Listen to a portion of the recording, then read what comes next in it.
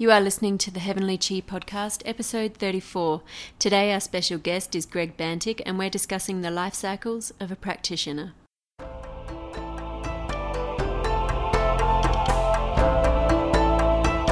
Hey everybody, I'm Fiona Gitcham. And I'm Claire Pyers. And today we're talking with Greg Bantic. Hi Greg, welcome to the show. Hi, thank you very much for having me. It's our pleasure.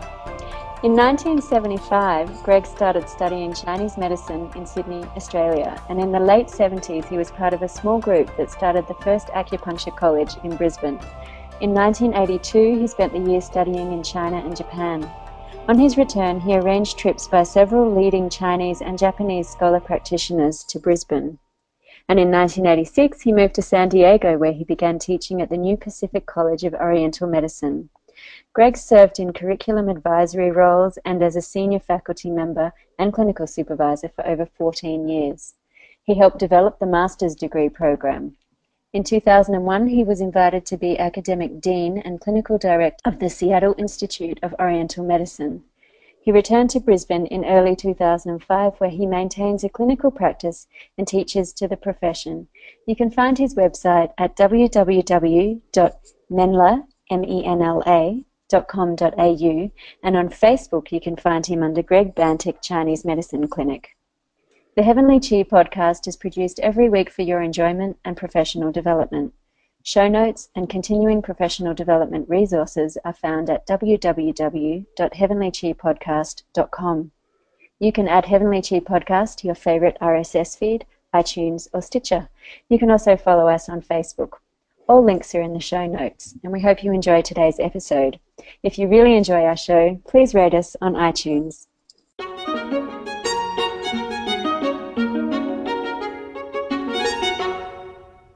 Welcome to the show, Greg. It's really great to have you on. Thank you for the invite, and it's a pleasure to be with you, and thank you also for providing this service to the profession.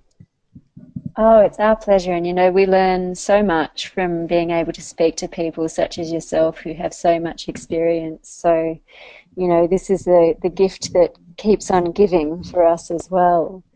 It seems like you have so much experience. I'm really glad I get the chance to have a conversation with you today. When I was studying, I studied at UTS, where there was one of the original teachers there from the first acupuncture college in Brisbane as well. So I think you're one of the second people I've met from that cohort in my journey. So what made you interested in Chinese medicine right back in the 70s? What kind of experience did you have with finding Chinese medicine?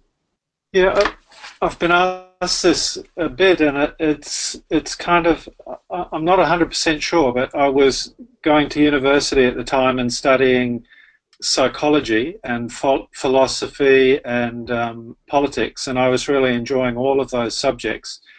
But I took a year off and was hitchhiking, and I was working temporarily in Sydney, and a friend said that there were 6 free lectures on acupuncture being offered, and would I like to come along with him? And I didn't know anything about it, but I had an interest in Asian philosophy, particularly East Asian philosophy, and there weren't too many opportunities to study Asian philosophy at the time.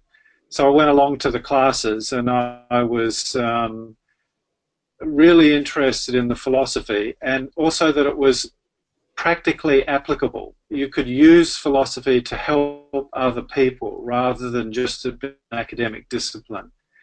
And that got me hooked. And the rest is history, so they say.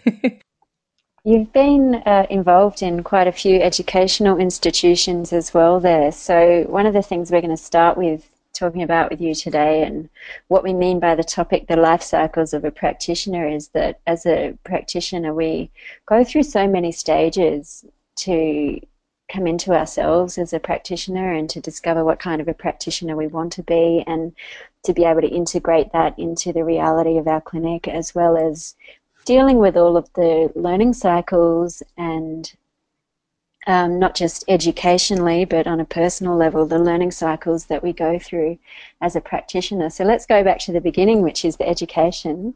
And we want to hear from you about what is it to train to be a good practitioner, and how can people identify a good course, or what constitutes a good education in Chinese medicine?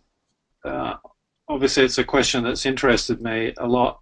What does it take to be a good practitioner? Just kind of backing up a little bit, most of the folks of my generation didn't think of becoming a part of a profession. Maybe most of us didn't think of ourselves as even being practitioners, and certainly not teachers. So it was kind of like a maybe, and back in those days, in the early mid-70s, it was unusual. There just wasn't, nobody knew about acupuncture. I think it was more, we were interested in a way of living, more responding to a calling, rather than we were in a profession, a job. And I like to think that was also part of what Chinese medicine can offer us. It's not just a job, and not just a way to do something worthwhile as a way of earning a living, but it's also a way of life. It's a way that we can personally develop and also help other people have more satisfying, fulfilling, healthy lives, not just symptom-free ones, not just ones free of illness and disease, but even perhaps while they have enduring illness, can still feel at ease and comfortable in their life. So some of that influences what I've thought about as an educator. I think that a good program, the way that I would set up a program, would be to sit down with a group of colleagues and say, what are the qualities? This is maybe something that your listeners could do too, think about, is what are the qualities that you would most like to have in a practitioner that you went to see? And I think many of us would say that we would appreciate a good level of technical expertise, a good sense of certain scholarly attributes, the capacity to research and read and memorize and all of these sorts of things. We would want good technical competence in the carrying out of various techniques and making a diagnosis, thinking through clinical problems, and we would want all of those things. And we would perhaps also want people that we felt we had a strong connection to, that we felt comfortable and at ease with, people that responded to us, but not just as a sore throat or a headache, but as a human being, and that may even be able to help us with the day-to-day stresses and strains that we encounter in our life, and that may be a guide to an even better, a richer and fuller life, not just somebody that could treat various problems as and when they arise. So I guess that's kind of how I think about where to start on writing a curriculum. Is there something else I can say about that? Or I don't want to endorse, or I don't know programs well enough to be able to say I think this one's better than that one or anything like that. And in a way, that's not so necessary or important. Maybe what I think is most important, of course, in an institution we need a reasonable level of administrative competency and proficiency. But the most important thing, I think, is the relationship that teachers and students have, and that one I found enormously rewarding as a faculty member in the schools that I've been involved in was the incredible depth and skill and range of experiences that my colleagues had. And I think that then students can draw on so many strengths, and that was always a good number of faculty that students felt they could talk to and rely on, that they could go through various difficult phases in their training, like the first few days in being an intern, and all of the worry and concern we have as a student in that to have a good clinical mentor was really important and useful. So I would say that one of the most important things in trying to find a good program is to try to find good teachers within a program. And I guess another important constraint is, there's so many things that you could possibly put into the program. If, it could very easily be a 10-year program. And so, knowing or making those choices about what to leave out and what to omit, but to maybe just provide enough of a framework and enough of a foundation so that students can then, after they graduate, go on and, continue with self-directed learning into more specialised areas or more niched areas of, acupuncture theory or clinical approaches and herbal medicine and so forth. Yeah, I think that's definitely the case, and it's I think writing a curriculum, my experience with it is it's always what are you going to leave out, rather than what needs to be put in. There is so much that could be included. Maybe one way to think about it, or a way that I've thought about it, is that, so for example, herbal medicine and, let's say, acupuncture, or the chi arts of Tui Na, even being good at moxibustion, all of the kind of hands-on side of our profession, both of those are they mutually complement each other, but they require different skill sets. But I think as a herbal medicine practitioner, you really need to know quite a bit about every individual herb, about herb ID, maybe even some things about growing.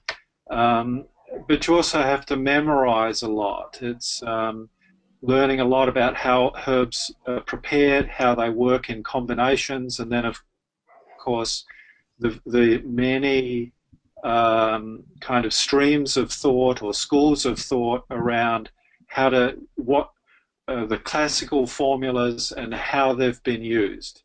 And so that's a particular kind of skill set. And with the chi arts, it's a little more emphasis on palpation and developing like a felt sense of points and channels, and it's kind of a little bit more conversational. I like to think of it as, that you start palpating and checking somebody's body, and that informs you to maybe even change your point selection or use particular points. And so they're two different skill sets, and to kind of think about them this way is, how do they help each other? How does learning one make you better at the other? So, for example, acupuncturists, people that don't particularly want to prescribe herbs, can still learn a lot from a little herbal knowledge, and vice versa. And also then you can further break that down. So what does it really take to be a good acupuncturist? What sorts of skills would help you be better at that? So, of course, there are the things like point location and the traditional functions and indications of points and point combinations, and learning in that sense. But a lot of the learning is, how do you develop palpation skills? How do you develop a sense of how a body works energetically? Is that best done with a really good in-depth study of Tai Chi and Qigong, so that acupuncturists have a felt sense in their own bodies, and they've watched other bodies go through Tai Chi forms and all, so that informs how they think about palpation, what they're seeing and feeling in their patients. So they're two kind of quite different skill sets, and I think you can, in trying to tease out and say, what are the skills needed? Skills also needed by both are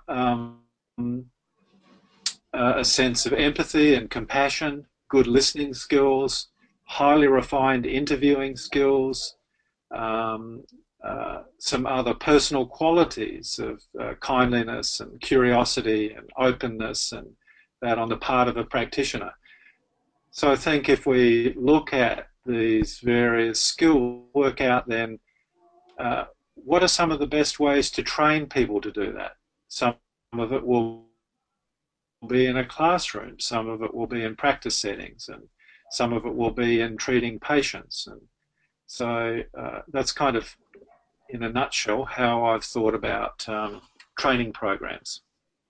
I think one of the things that a lot of us learn fairly early on, either just when we're enrolling in Chinese medicine or when we're in our first semester, is that even though we're doing this, this big degree, we're told that what we're learning here is just the tip of the iceberg, and it's really only the basics. And then once we graduate, then we get the chance to spend 40 years learning a whole lot more, and even then we'll only just have begun with Chinese medicine. So one of the great things is you can just keep learning forever with Chinese medicine.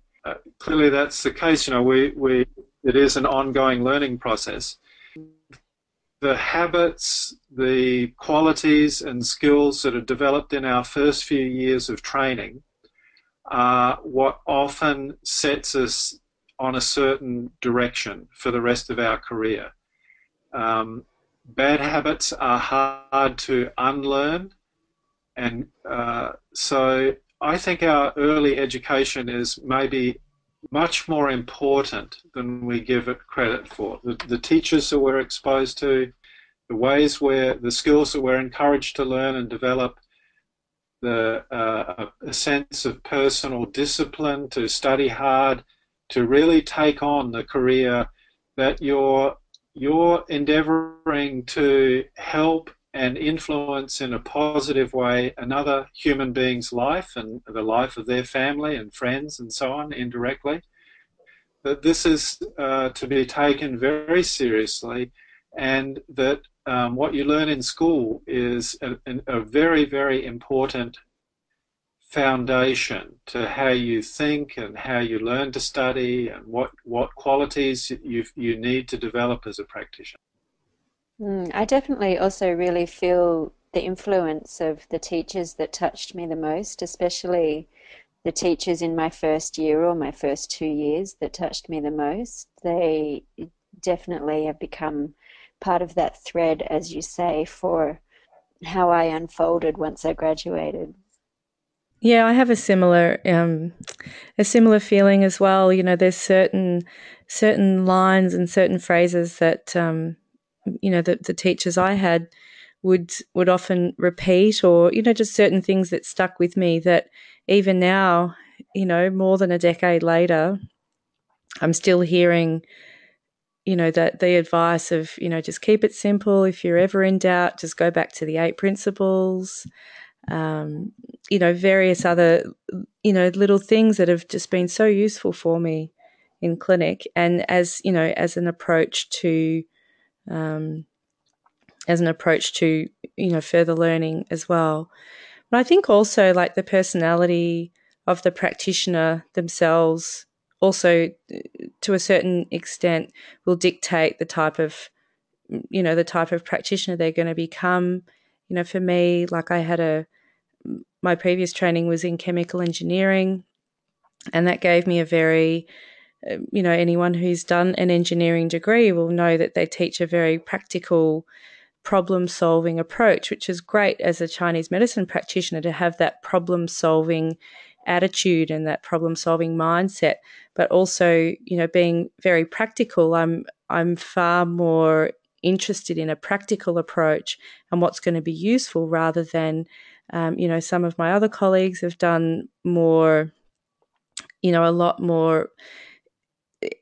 a lot more effort into refining their knowledge or refining their skills. Whereas for me, I'm looking at, if it's going to be immediately practical, then I do it. But, as we mentioned in a previous episode, that, I'm not the world's greatest acupuncturist. Like, as far as my technical skills go, that's not where my efforts have gone. And I guess that's, there's so many factors that come into play with that as well.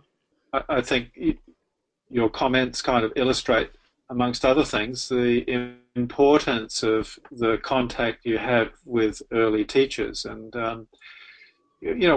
like we may be turned off a particular technique or approach because we don't particularly like a teacher, but that approach may actually serve us really well and our capacity to be a good practitioner. And vice versa, we may be really strongly influenced by a teacher that we really got on well with.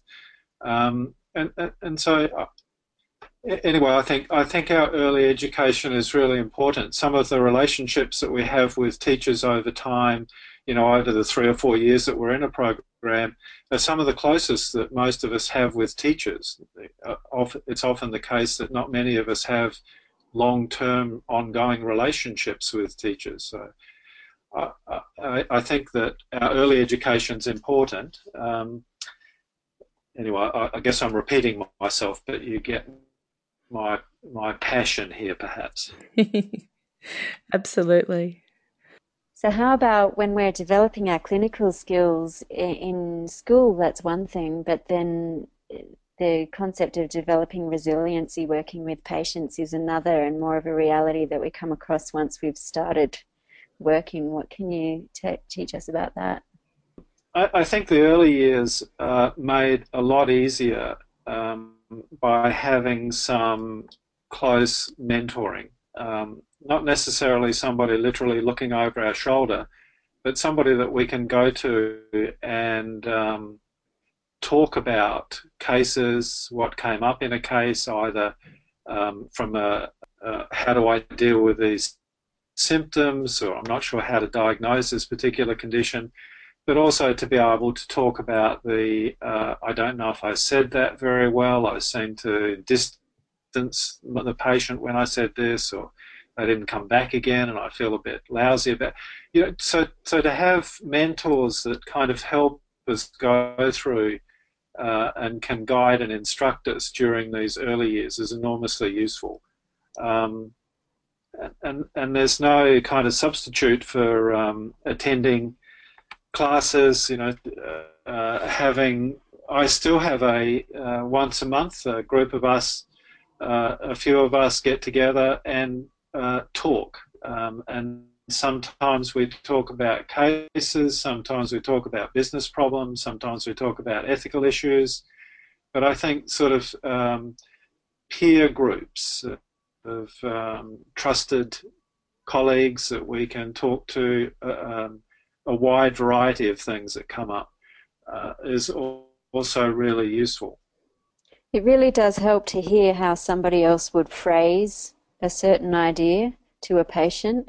I think some things will come naturally to everybody, and then there'll be other areas where it's just really difficult to figure out how you're going to express a certain piece of information to a certain situation. So the more we get the chance to hear what other people would say, this can really give us a great, almost like menu of options for how we can communicate with patients in various circumstances. I think to begin the habit very early on, even at school, of being able to talk about what comes up in you as you're seeing people that are sick and going through real difficulties in their life, what are some of the things that it brings up in you, is one way that we need to take care of ourselves, but it's also an important ingredient in developing as a practitioner. Yeah, and I think it's, that's such a tricky aspect to be able to put into, an educational program of, being able to deal with, like, it's one thing to learn the medicine and, to know, okay, well, this is going to be my treatment protocol and this is going to be, the approach that I'm going to use and it's going to be effective. But then the other aspects of it is, the rapport building and the bedside manner, because the treatment doesn't work if the patient doesn't come back, or if the patient doesn't believe in you as a practitioner that you're the best person, or that you've got the, the confidence and the competence to be able to do it. And they're all things that are really, they can be quite tricky to develop those skills and to, to know the right things to say and to be able to, learn from the experiences where patients don't come back. I remember in my first year I had a patient with insomnia and I thought, oh, okay, well, this is quite simple. And I think at the time, it was a very straightforward, it was almost like a textbook case, I think. And, I gave her some acupuncture, gave her some herbal medicine and, rebooked her over the next couple of weeks. And I said, look, we're looking for some improvement over this time. And we did see it. But, the way that I was communicating with her, she didn't really feel like she was getting the benefit from the treatment. And she ended up, asking for a referral to someone else. And I said, look, that's fine. I've only haven't been doing this for as long as some other people. And I referred her to a practitioner, but she couldn't get in for maybe, 2 or 3 weeks that she had to wait. And in that time, she stopped taking the herbs and, she stopped having acupuncture with me, and she realized that she was actually getting benefit from my treatment during that time. And it was really nice of her. She actually rang up and she said, she said, I just wanted to let you know that, I'm really sorry with what I said, because I've realized now that I was actually getting benefit from the treatment that you gave me. It wasn't until I stopped that I realized that I had actually improved. And that was really good feedback for me to hear, because it meant that there was nothing wrong with my treatment. It was more just the way that I was, communicating with her through that process and helping her to be able to identify that she was improving and to be able to, set her expectations and to reassure her and, all of those skills that need to be part of, of our treatments. Well, it's a great example. And I think, so the teacher part of me goes to, so what can we learn from these things, and how can we identify and train ourselves in? So say, for example, I think it's not an uncommon experience that a lot of patients don't know that they're getting well or that they're changing. They're not they come in and say, well, the pain's not much better or it's no different.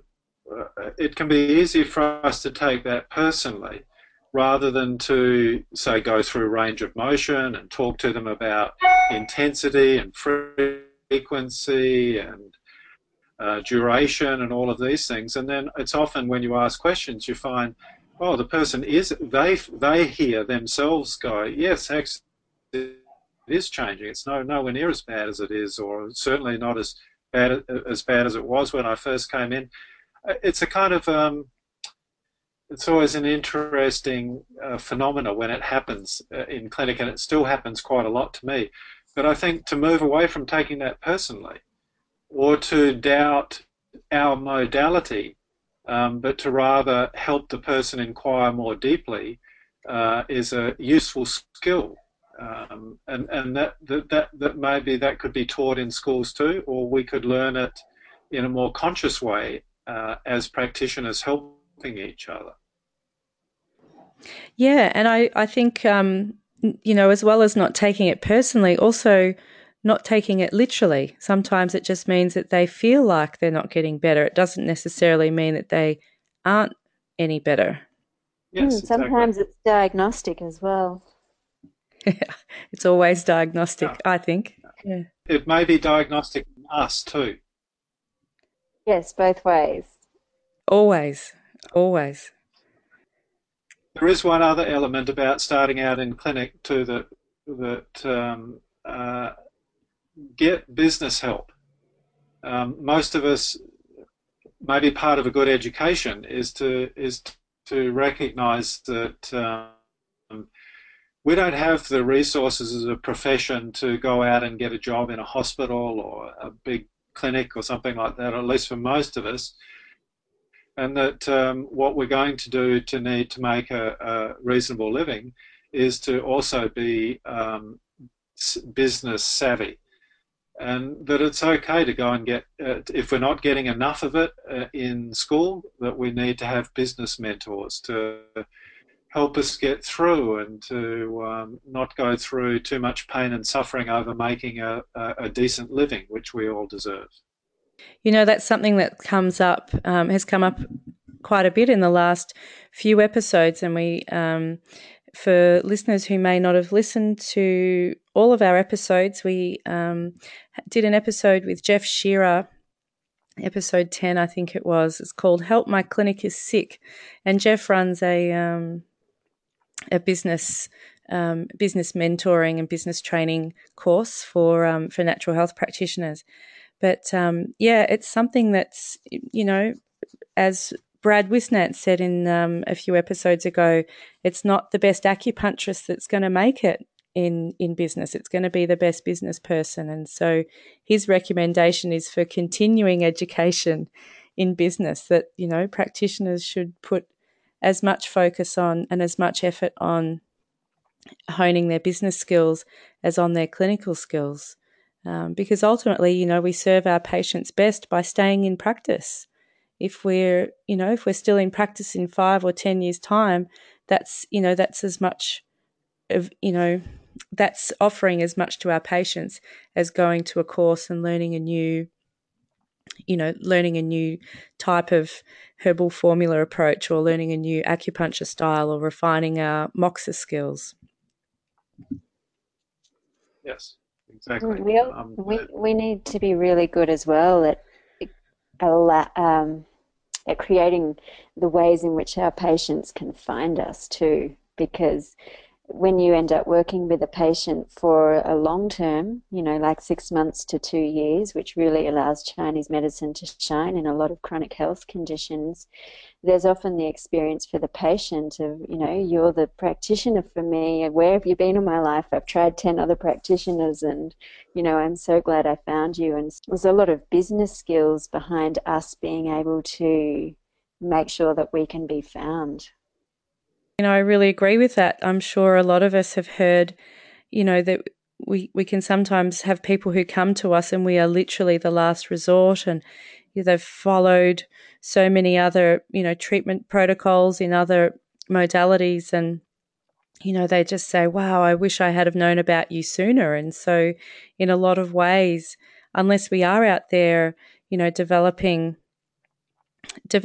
relationships and awareness that allow our patients to be able to find us more easily, then, you know, it's a real, you know, we're not allowing our medicine to, you know, to be, not be seen is, it makes it harder for us to get good outcomes for patients. And I would like to think that we can also add a lot of the wise wisdom, the learning, the teachings from our tradition in running clinics ethically, in marketing and advertising ourselves ethically, in not being caught by some of the extremes of marketing that we see, of trying to generate fear and anxiety in people in order to have them comply or to buy our services and so on, that we can use the better sides of marketing in an ethical way, well informed by our own tradition. We can use even our business practices as examples of furthering the well-being of others and good health, a good life, not using our business practices to detract from those things. And Chinese medicine offers that as our wisdom tradition offers that as the way, a way. Yeah, absolutely. Absolutely. And, you know, this is something I really believe in as well. You know, I run a multi-practitioner clinic, and I employ my practitioners as staff. And that's something that I do because I believe that our industry deserves to have paid jobs for our practitioners, and that people who are running clinics, you know, they should really look at, you know, ways that they can further support the profession as well. And, financial, people are worried about finances, but really it doesn't put you at risk financially if you've got things set up well. But getting the energy flowing in the clinic helps to and helping to get the practice running well. It then serves multiple people in multiple ways. You're able to service more patients and to help more people and reach more people, and you're also supporting the profession, and people can have that they could have a job and they can go for a mortgage or buy a house, and having that stability and being able to support practitioners who aren't necessarily cut out to be entrepreneurs or business owners. I think there are some of us who do that really well, and there are others that they really just want to they just want to be practitioners. They don't want to be business owners. And so a call out to anyone who's a real entrepreneur. I challenge you to employ practitioners. There you go. Yeah, no, and thanks for doing that too, Claire. But I think our medicine teaches us that we are interdependent. We don't live just by ourselves. We're relational beings. We're influenced by the weather. We're influenced by the moods and the health and well-being of the people that we're close to. So to also take this as how might ideas like that influence how we run a business, a clinic? That a clinic too is a chi field, and that the way our colleagues are doing in the clinic is important to the well-being of everyone in the clinic. The way the cleaner and the reception staff and everybody in the clinic is doing is influencing the way all of the other people in the clinic are doing, including our patients. That if patients are really ill and it's clear that they're ill and suffering awfully, that influences our reception staff, all our support staff, as well as us. And so what do we do as clinicians to care for each other in the clinic space, in this clinic chi field? And to again bring our wisdom to not just in the treatment and management of disease, but in the care and management of all of us participating together, and by extension, the kind of work you guys are doing via the podcast for the greater profession. We often in our early years in practice, we're working really hard and we're maybe working 2 jobs whilst we're establishing ourselves as practitioners, and often working quite long hours to try and get things up and running. And sometimes, we can develop bad habits in that time, and we don't necessarily slow down later on to compensate. Can you talk a little bit about practitioner burnout, Greg? Having gone through it at least once, I'm somewhat familiar with it. And I think that in my case, it does come from some bad habits.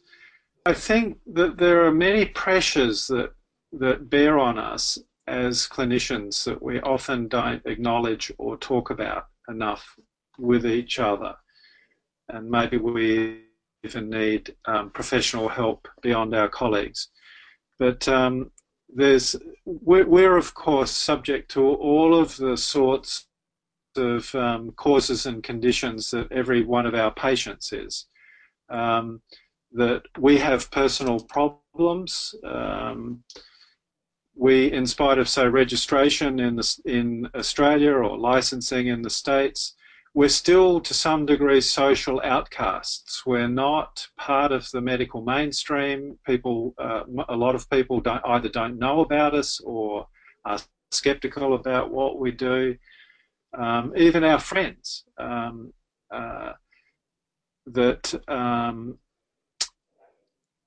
many practitioners are stressed financially.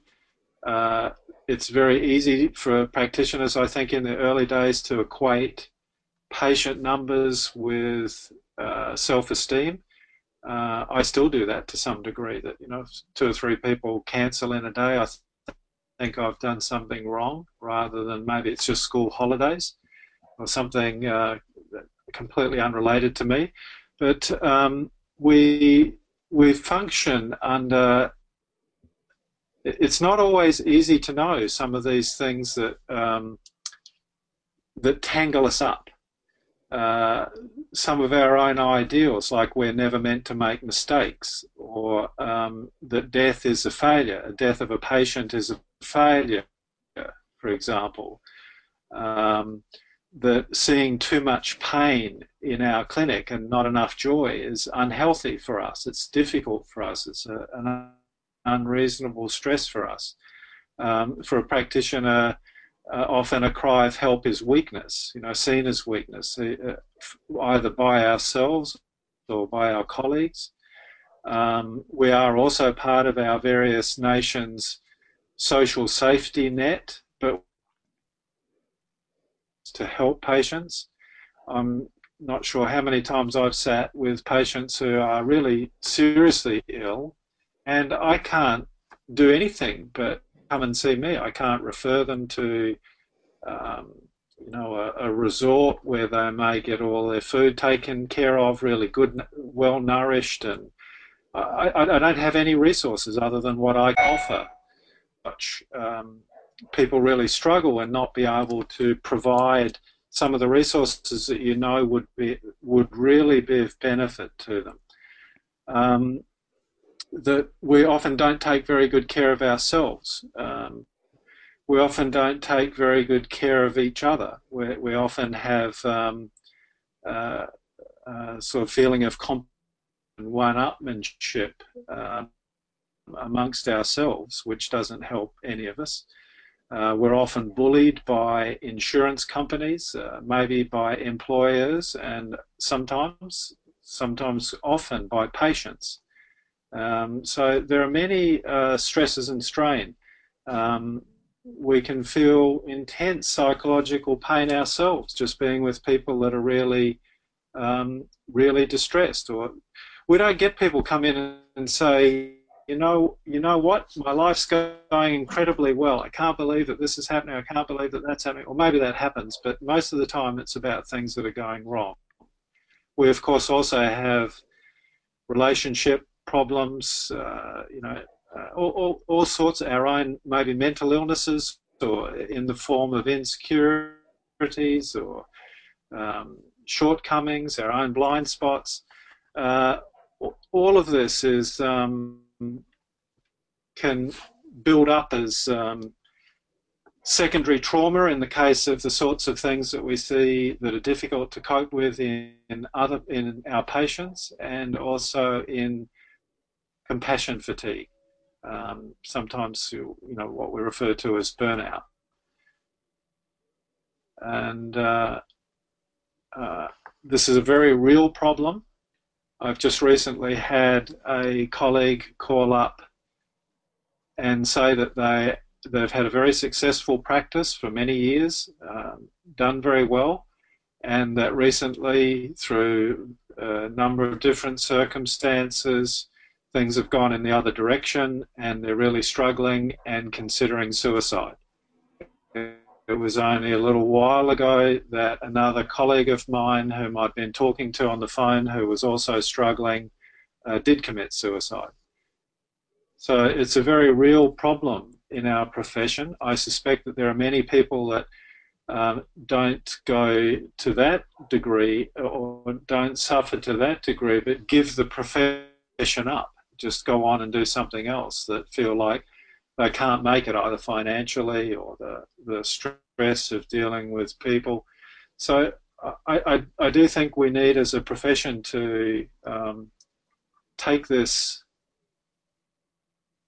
more seriously, to reach out to each other, to help each other, but also as practitioners to be very clear about the nature of the work that we're undertaking. That it's very difficult, it's very demanding, it's very challenging, that if you really are open to patience, that you are going to start to feel and think and dream, and because we are relational beings, we are going to be influenced by our moods, and our feelings and all are going to be influenced by the people that we're associating with. And to develop skills to, firstly, to know that, and then what do we do with all of the stuff that's beginning to emerge and bubble up?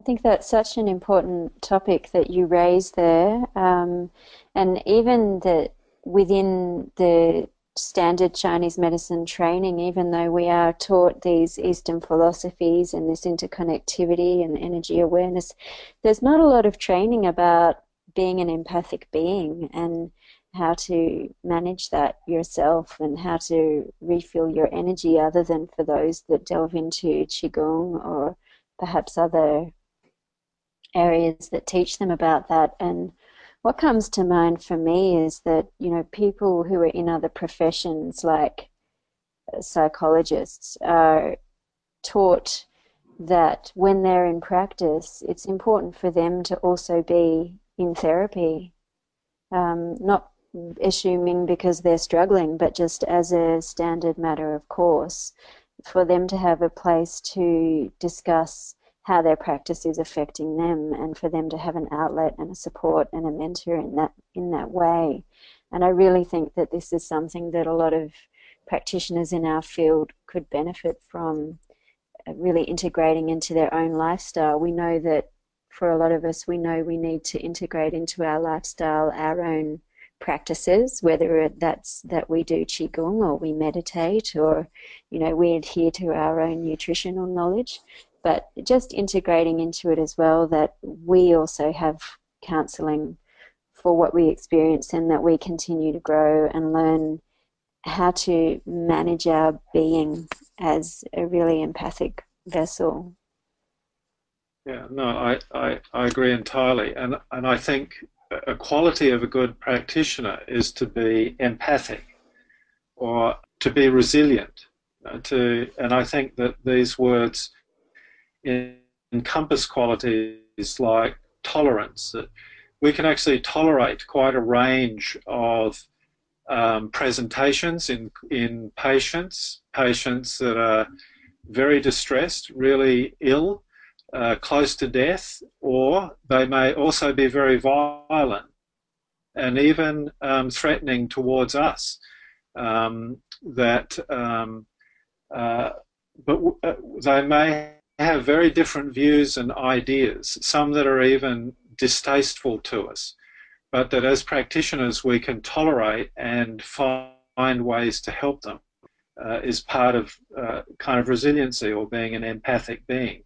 I think being curious, genuinely curious about how does this person function? How is this mind in front of me work? How does it go from here to there? How does it get to be, one day happy, at ease and calm, and then maybe only hours later very, very depressed and despairing? To really take this on is a very difficult task as a human being. One thing, I like the idea, I like the model that you mentioned of the way that the psychology profession uses mentors. I forget what they call it now. Supervision. Supervision, yeah. And that we could use supervision. I think we all need supervision, at least at times. But how to take Asian ideas and learn to be supervisors and to be supervised under our own kind of tradition, as well as whatever else we might learn from the wisdom of psychology.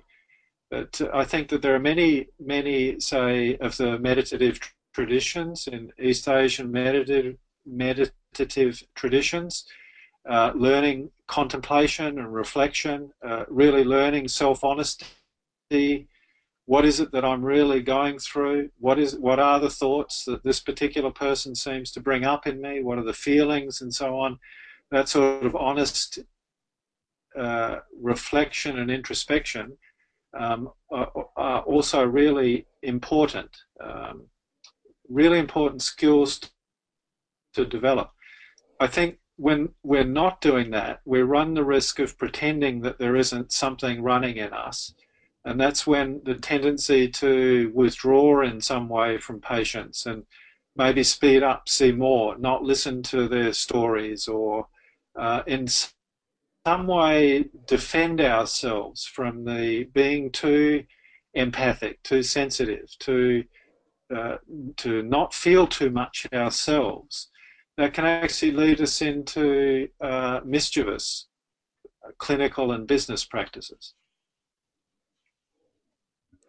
I agree with that. I think there's, being able to learn the skills of, becoming a vessel or a sounding board for your patients to be able to express and display their disharmony on any level, but for us to not, and to be able to create a safe place for them and a safe space for them to be able to do that in a way that doesn't interfere too much with our own inner, what's the word that I'm looking for? Our own inner balance, I guess. I think for me, I was quite lucky in some ways that, when I was a teenager, I had a really hard time.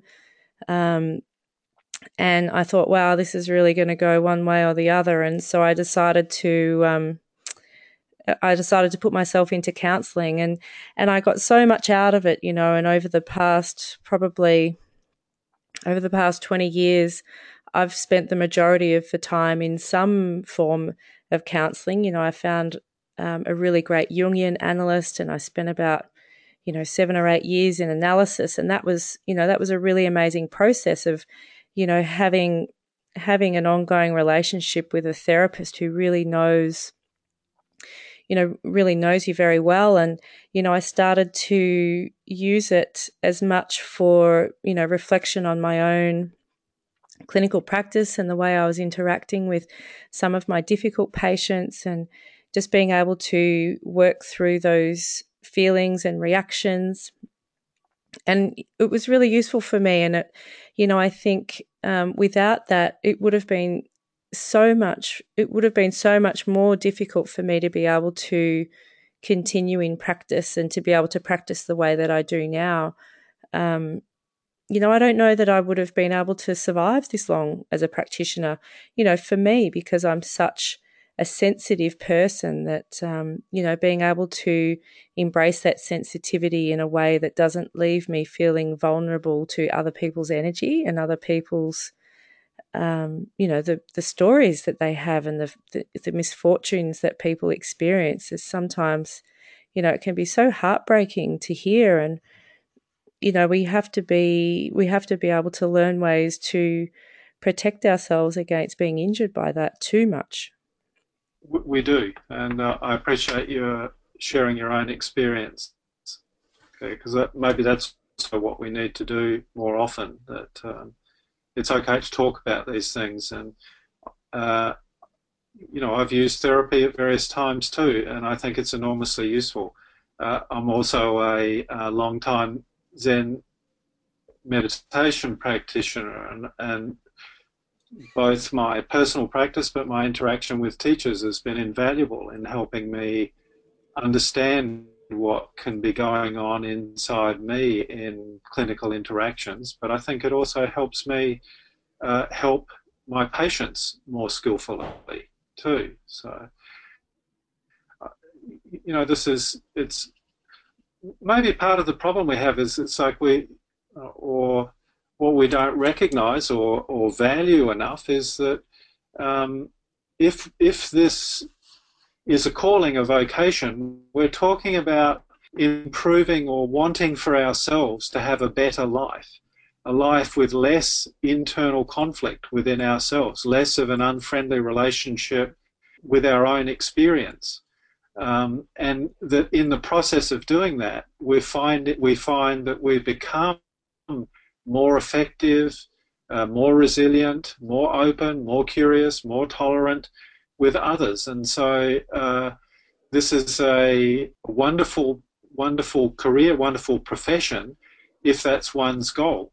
I think we get so much out of having taken this path as well, like you're saying, that we can only take our patients as far as we can take ourselves in terms of that internal cultivation, and hopefully that's what they're drawn to in choosing a practitioner as well. So I find often we're not only just trying to support ourselves with that kind of empathic resiliency, but everybody's empathic, and I think people are becoming more sensitive, and often our job is to pass on to the patient what we've learnt about how to carry on as an empathic person.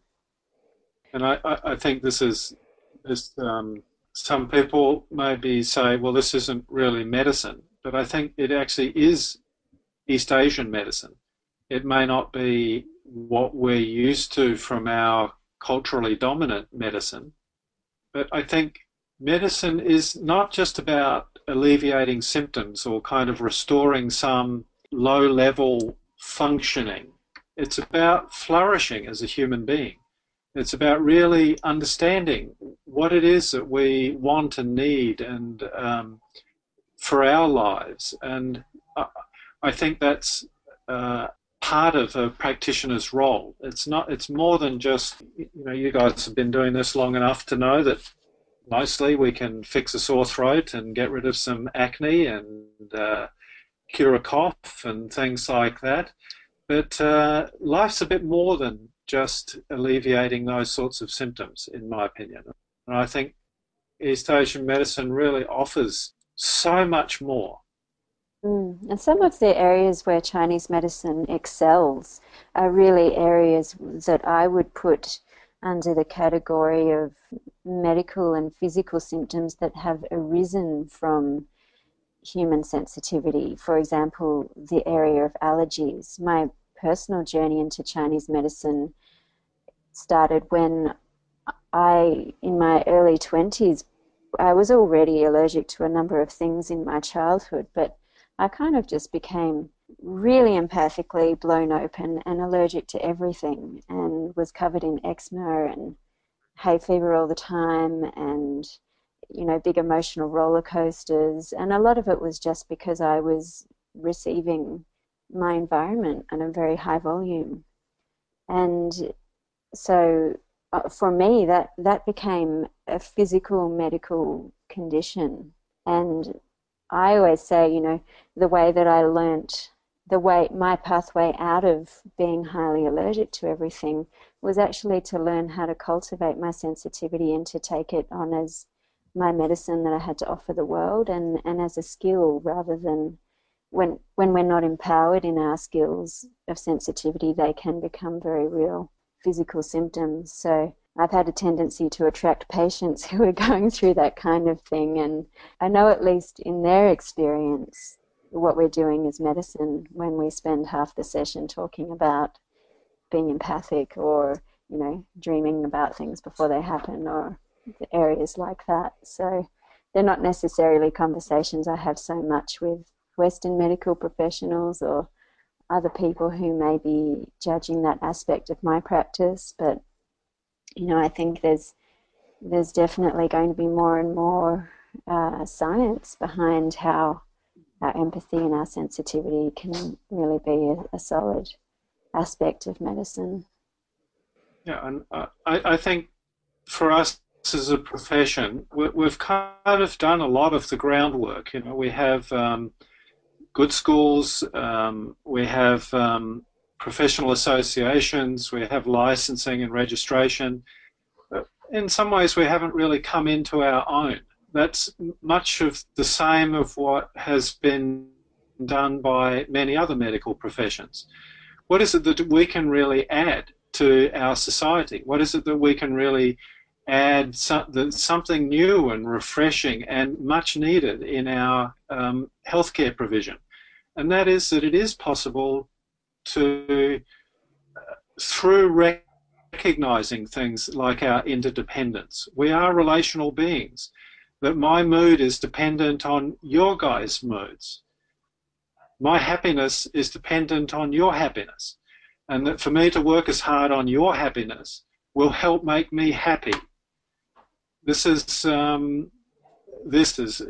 like a simple example of what it is that we could really. There's so much richness in our worldview, our philosophical worldview, that we could really significantly help our society in this modern, in our contemporary age. I really agree with that. I see that, you're looking at some of the other professions, and there seems to be so much more scope and potential for depth of, more community and more support within our profession. And I think we're still in the very early days of being able to, work on boosting the qi and the yang and the yin of our profession as a whole. We're very, we haven't really kind of branched out in that regard, I think, to the level that we can, and levels that would be possible for us to achieve in just being able to create more of that, just more qi for Chinese medicine profession globally. Yeah, and I don't just mean this in a kind of psychological sense either, but for us to continue to explore how do our herbs work. I don't necessarily mean to explore in the lab, but say, for example, that when we eat ginger, that it has a spicy, warm taste in our mouth, and we can feel that spicy warmth go down to our stomach. And that confirms what we would read in a book about it. Or that when we eat horseradish, particularly wasabi, that a lot of us are familiar with from eating sushi, that also has a warm, spicy taste in our mouth, but it definitely goes to our nose and our eyes, our sinuses. And so that to say, we don't need to go down the same road of biochemical actions or active ingredients, but to go to these qi mechanisms and say, well, here's how spicy and warm herbs stimulate or activate or catalyze certain body functions. And they do it often in very specific areas and ways in the body.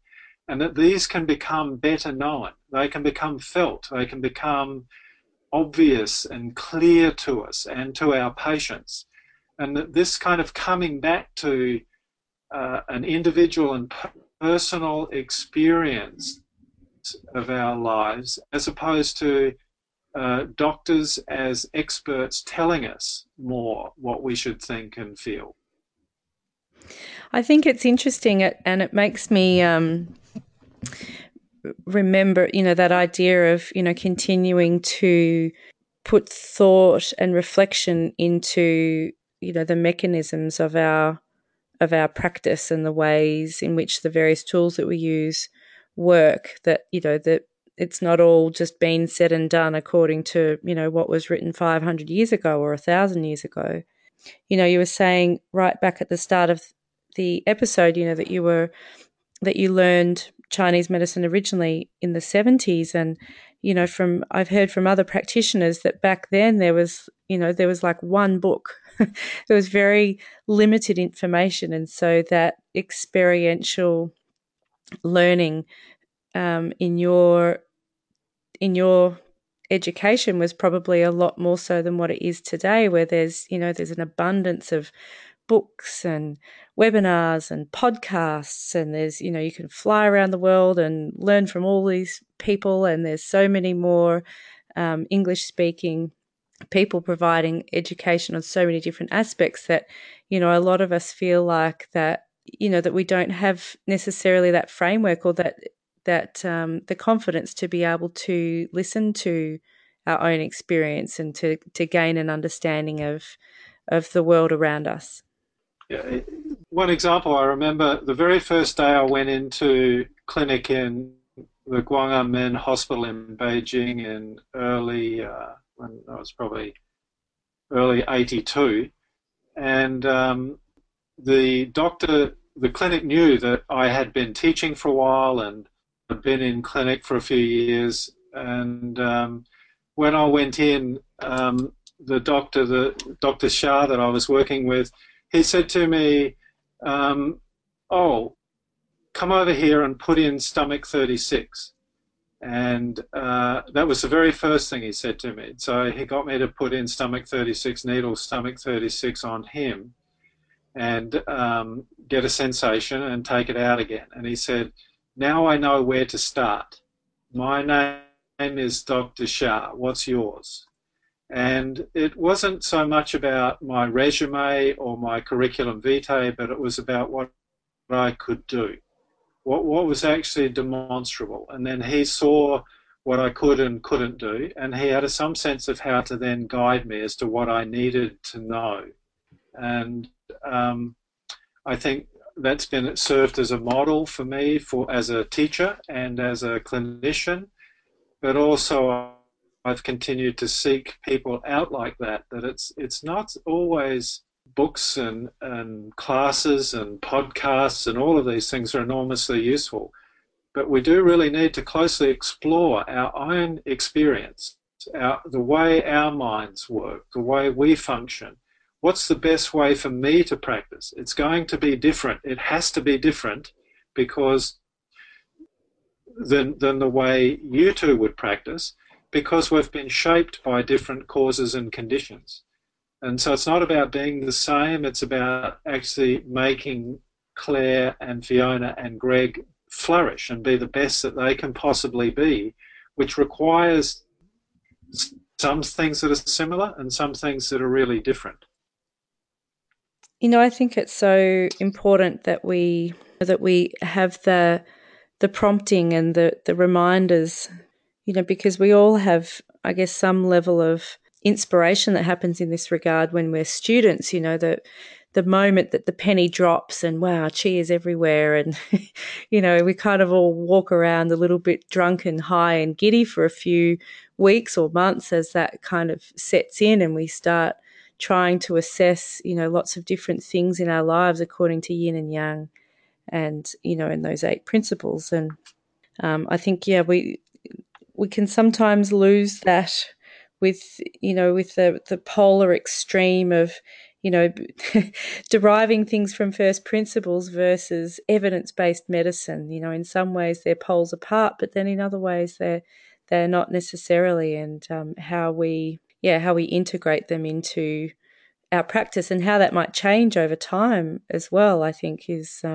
something worth talking about. And I guess for our listeners, they're thinking, well, this is meant to be an episode about the life cycle of a practitioner, and we're getting there. I guess we are talking about many different aspects of practice, and I wonder, Greg, if you can talk about that a bit as well. I mean, obviously there's different cycles that we all go through as practitioners, that it's not necessarily just this linear curve or this linear line from, you know, when we graduated to where we are now.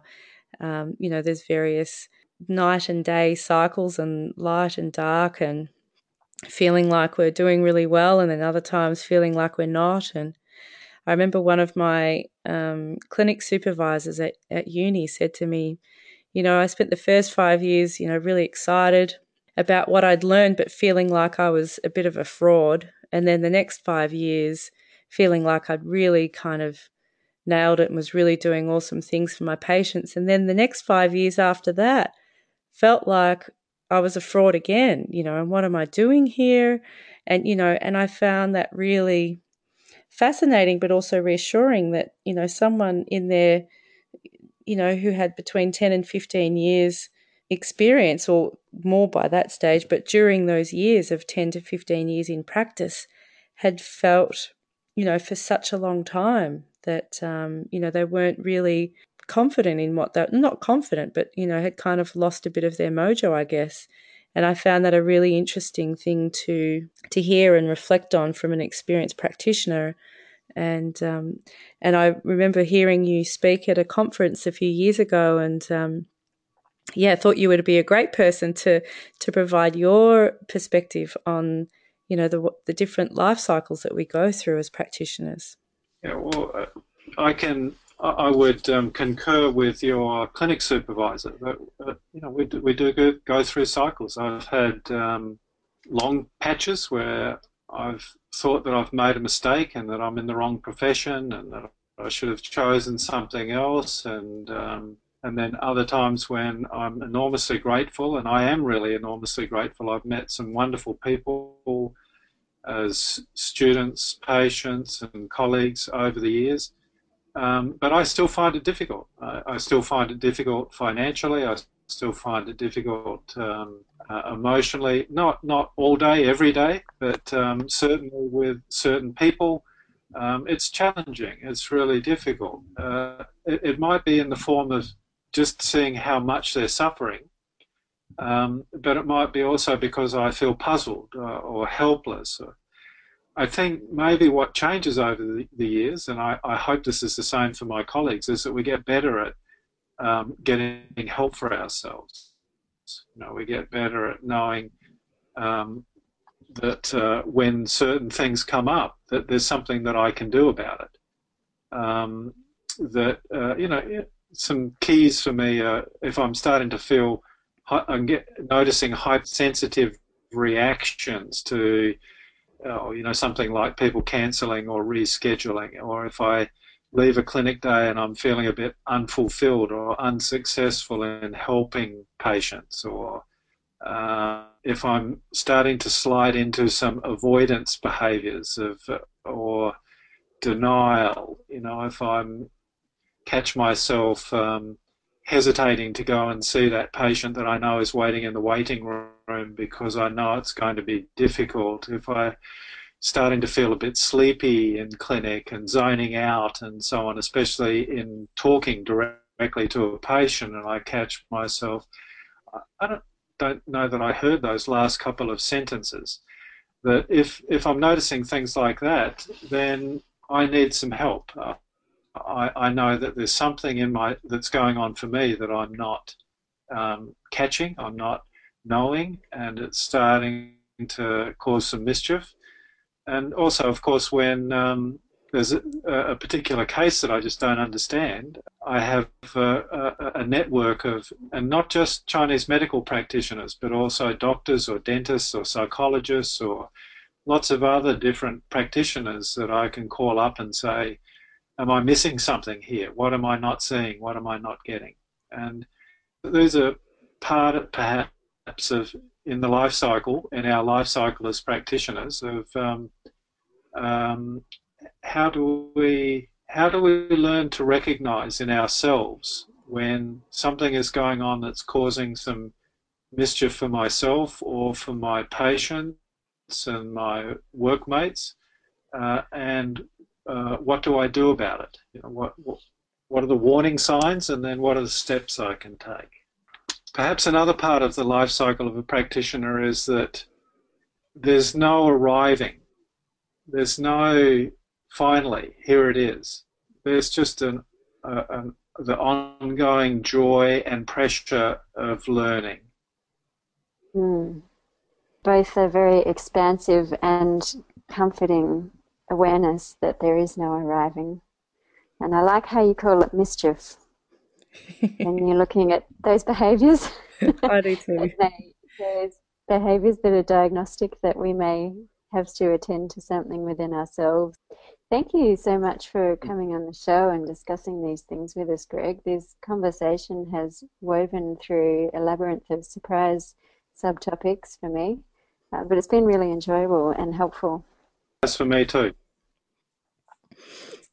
I think our listeners will get a lot out of today's episode. I think it's very refreshing to hear, a very senior and experienced practitioner, discuss things with such humility and with such openness, and, having very real discussions, that it's not about, I'm a better clinician than you, or I know more than you. It's, hey, we all have good days. We all have tough days, and sometimes the tough days go on for a while. And, what do we do in those times? I think, what you've shared today, I think will really be of great support and comfort for a lot of practitioners to hear.